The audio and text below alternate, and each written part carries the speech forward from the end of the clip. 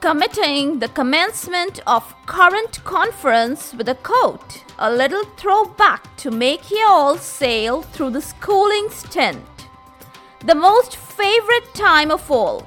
Remember the fresh school supplies, new school uniform, the great adventures to crack open a new textbook as the new class session begins with new admissions to meet and greet. All so exciting, so joyful. As it is beautifully described and stated by Dana Perino, hope you all relived the childhood season. Those were the best days of my life. With the spirit of quest and query, I declare the topic of today. It sounds like bioavailability of drugs. Welcome all to Is Pharmacology Difficult podcast. I'm your host Dr. Radhika Vijay, MBBS MD Pharmacology, and this is the audio hub to get the best simplified basic tips, strategies, methods, and lots of ideas to learn better, understand better, and make your concepts crystal clear.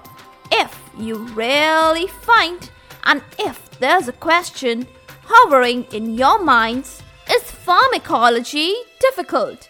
Lend me your ears for a while and let in the magic of knowledge. Once the dosage form containing the drug it is administered, it's absorbed from the site of action.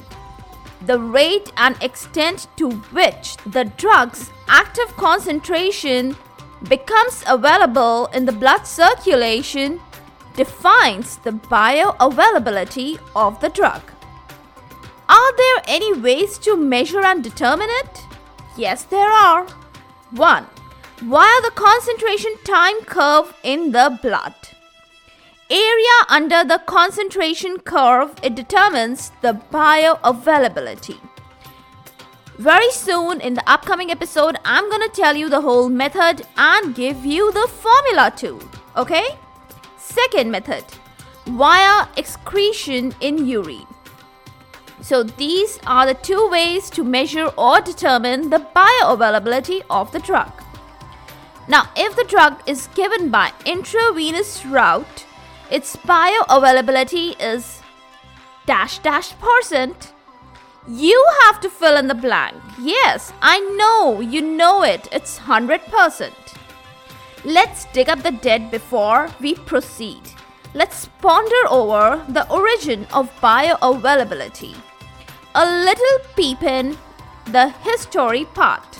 In 1968, toxicity of phenytoin, and in 1971, attainment of varied concentration of digoxin forms, they were in fact a result of the difference in the bioavailability. Now, difference in the inert or the excipient added in the different formulated products of the different manufacturers, they led to the disastrous toxicity of phenytoin. One product had calcium sulfate as the excipient, while the other product had lactose. And the one that had the lactose actually led to this disastrous event. How lactose is the substance which has the property of being quickly wetted or quickly dampened. Now that leads to a very quick dissolution and quick absorption. And then you can guess, if it's all that's the story, it will definitely lead to the toxicity. Now that was a little peep in the historical aspect of the origin of the term bioavailability. Oral formulation leads to low bioavailability due to 1. Incomplete absorption. 2. Due to first pass metabolism. Now, in the case of intramuscular or subcutaneous route, some amount of local binding may occur, it may not occur. Depends, okay? Now, a little reflection over the term equivalence. As compared to bioavailability, equivalence is a relative term obtained by comparing the branded forms of same drug with set standards, while totally different. Bioavailability is an absolute term defined by complete rate and extent of drug reaching the systemic circulation from the administered dosage form. Now, why this discussion? Why this reflection? All is this conveyed to you all because I want to now tell you about few of the types of equivalences. And the first and the foremost is bioequivalence. It means two formulations of the same drug achieve similar concentration in the blood by going through the similar rate and extent. That is, same bioavailability reached at the same time period interval. Now, what two things they are importantly affecting this bioequivalence? Let's get to know them. These are the changes and the fluctuations in the disintegration and dissolution rates. You understand disintegration? Large dosage form, they break into the particulate form to get completely dissolved and absorbed. And dissolution rate? It is the rate of dissolving of drug particles. It is the product of an interplay of few of the determinants and factors like solubility, size of particle, crystal form, variety of the physical properties of the drug. Are you understanding the whole concept and the differences and the factors that are affecting the bioequivalence? Now get to know few of the facts and the rules. Particle size decreases, rate of absorption increases as it occurs in aspirin. Second, if amount of drug is reduced to half in the case of fine particulate tablet, as in the case of spironolactone, and if the drug is freely soluble in water, as in the case of paracetamol, then don't bother to reduce the size of the particle. Okay? So these are few of the related rules and terms which you should understand when you are studying about the bioequivalence. Next, I want to reflect upon the importance of study of this all-in-all concept of bioavailability. Say a drug has low safety margin. Drugs like theophylline, warfarin, digoxin, etc. Then the advice I want to give to you all is not to change the brand once the brand suits to the patient.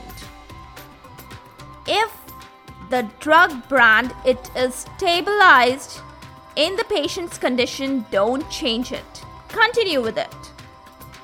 Switching of the brand may lead to differences in the bioavailability. There may be a rise, there may be a fall, and respectively, the consequences can be toxicity or failure of the therapy. Understood this? That was quite simple, nothing very complicated. Now, what's the idea of the chemical equivalence? Yes, that's the next head of topic. Two drugs with same chemically labeled quantities are in fact chemically equivalent. Now get it this way. Two brands of the same drug, say for example Dilantin and Eptoin, I'm talking about the brands of the same drug phenytoin. They may be chemically equivalent, but they may not be bioequivalent. Now differences may be due to the added products, due to the excipients.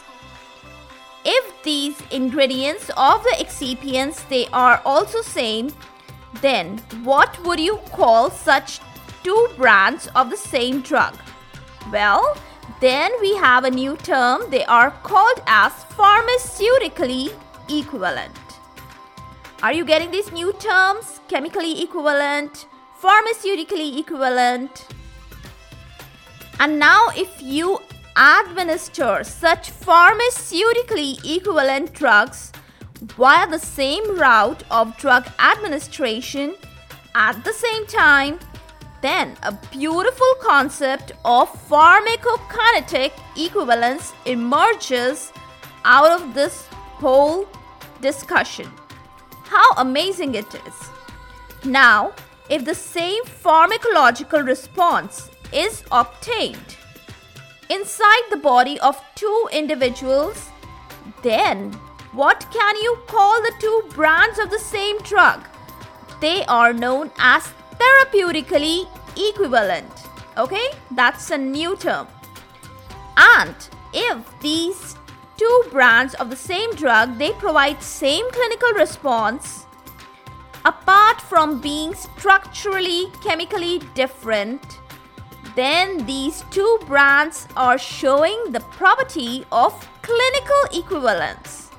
Wow, so we got so many terms: bioequivalence, chemical equivalence, pharmaceutical equivalence, pharmacokinetic equivalence, therapeutic equivalence, and last was clinically equivalent. Now note some points. Requirements for the therapeutic equivalence are bioequivalence and pharmaceutical equivalence. Yes, I mean to say a drug can be therapeutically equivalent only and only if it is bioequivalent and if it is pharmaceutically equivalent. For the details, just a little rewind and you'll understand it very, very nicely. Second important point to note is both the generic and the branded drugs, they may have same amount of drug, but they may have different bioavailability. Again, for the details, just a little rewind and you'll get the reason and the concept behind it. Now that's all folks for the day. Today's fanatic folklore finally fades to its finish. So well rhymed. For all the updates and latest episodes of my podcast, please visit www.ispharmacologydifficult.com, where you can also sign up for a free monthly e-newsletter of mine. It actually contains a lot of updates about the medical sciences, drug information updates, and my podcast updates also. You can follow me on different social media handles like Twitter, Insta, Facebook, and LinkedIn. They all are with the same name as Pharmacology Difficult. If you are listening for the first time, do follow me, whatever platform you are consuming this episode. Stay tuned. Do rate and review on iTunes, Apple Podcast. Stay safe, stay happy, stay enlightened. Thank you.